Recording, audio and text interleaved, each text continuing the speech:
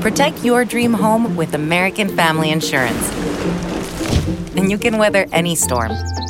You'll also save up to 25% by bundling home, auto, and life. American Family Insurance. Get a quote. Find an agent at amfam.com. Products not available in every state. Discounts may not apply to all coverages on an auto or home policy. Discounts do not apply to life insurance policies. Visit amfam.com to learn how discounts may apply to you. American Family Mutual Insurance Company, SI, and its operating companies, American Family Life Insurance Company, 6000 American Parkway, Madison, Wisconsin.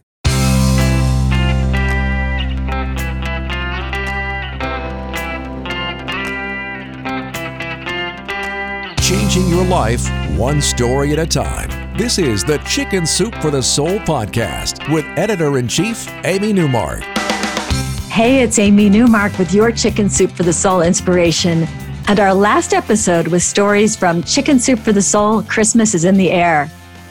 This is obviously going to be a weird Christmas with families not getting together as usual. And imagine how much worse it would feel if you were new in town at Christmas time. That's what we're going to talk about today, with two stories about neighbors reaching out and welcoming new neighbors, which can definitely be done outside the front door wearing masks and still be effective.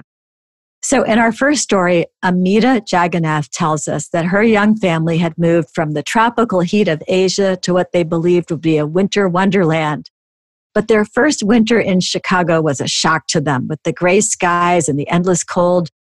The thrill of seeing their first snowfall quickly turned into worry about navigating on slippery roads. They had moved to Chicago with a sense of adventure, but now they were giving in to self-doubt and homesickness. And they hadn't met any of their neighbors either. It seemed like everyone was hibernating. Amita and her family felt like outsiders, and Christmas was coming, and that was a holiday they had never celebrated and didn't understand. Their 8-year-old daughter wanted to put up a Christmas tree like the other families, so they agreed to do it, but they didn't know anything about how, including where they could buy a tree. Well, a side benefit of their wandering around trying to figure out how Americans get Christmas trees was that they started to familiarize themselves with their new town and get into the spirit of the holidays. They found a place to buy a tree. They bought one, and then they realized that their car was too small to get the tree home. So they started lugging it home in their arms, and they'd only walked a few steps when a man who had seen them in their neighborhood stopped his truck and offered them a ride home with their tree. So that was their first friend. And then they propped up the tree in their living room and realized they were missing something, and then thought, oh, Christmas lights. So the next evening, they went back to the store and asked for lights. And the storekeeper got them set up with the right lights, as they had no idea what they were supposed to do. And then after they wound the lights around the tree, they realized that there was something called ornaments, and they needed those too, but they had no idea where to get them. So one evening, after looking in the neighbors' windows and trying to figure out ornaments, Amita saw a neighbor shoveling snow and went over to talk to her. And that neighbor explained to Amita where one could buy Christmas tree ornaments. So that was their second friend in the neighborhood. Now that the family had their tree, the winter didn't seem so cold and dark and lonely. At dusk, they got to turn on their Christmas tree lights. They had started meeting people, and they were starting to believe that Chicago would truly become home. Amita says the years have rolled by, and we have put up a tree every year since. It symbolizes a lesson for us to look for the stars rather than whine about the darkness. The winters are still gray and dark, but our Christmas tree outshines it all every year. Lori Bosco tells us another story about being the newcomer in town right before Christmas. Her family moved to a town that was 800 miles away from the only home she'd ever known.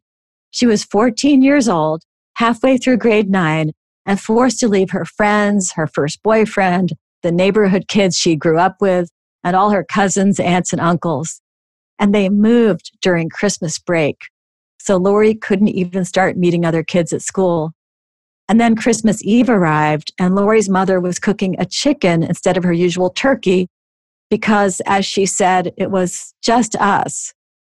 Lori says it was so depressing, especially since Christmas Eve back home had always been a huge celebration filled with traditions and their large extended family. After choking down the chicken dinner and trying not to cry in front of her parents and siblings, Lori took a long walk until she wasn't even sure where she was. Then she turned a corner and heard party sounds coming from one of the houses.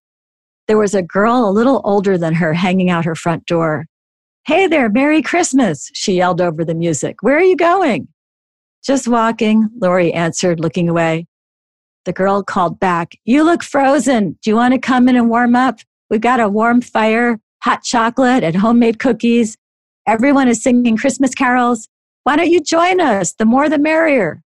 Lori took her up on her invitation and had a great time. And it turned out she had walked in a big circle, so she was actually back in her own neighborhood. She walked home with a little bounce in her step, enjoying the new fallen snow and the lights and Christmas decorations. And as she passed people in her new neighborhood, they all said hello and wished her a Merry Christmas. Lori says, "It's been decades since that Christmas Eve when strangers welcomed a lonely teenager into their home. They showed me that Christmas is about caring and opening your heart, and sometimes your home, to people who need a friendly smile or a warm place to feel welcome." Of course, this year, those new friendships will be taking place outside, bundled up in coats, but still they can happen. If you'd like to share Chicken Soup for the Soul, Christmas is in the Air, with your friends and neighbors, you can look for it at Walmart and your local bookstore, or order it on Amazon as a physical book or as an ebook. We're donating royalties from this book and our past Christmas books as well to the wonderful Toys for Tots organization, which helps keep the holidays magical for so many families. We're already collecting stories for next year's book too. So if you'd like to join our family of storytellers, visit chickensoup.com and click on Submit Your Story. And come back for our next episode to talk about how age really is just a number, with a couple of hilarious stories about finding humor in the new normal as we age.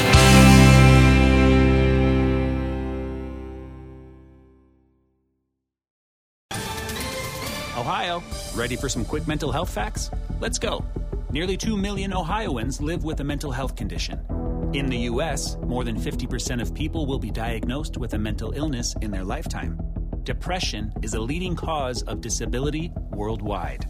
So why are some of us still stigmatizing people living with a mental health condition when we know all of this? Let's listen to the facts and beat the stigma. Ohio, challenge what you know about mental health at beatthestigma.org.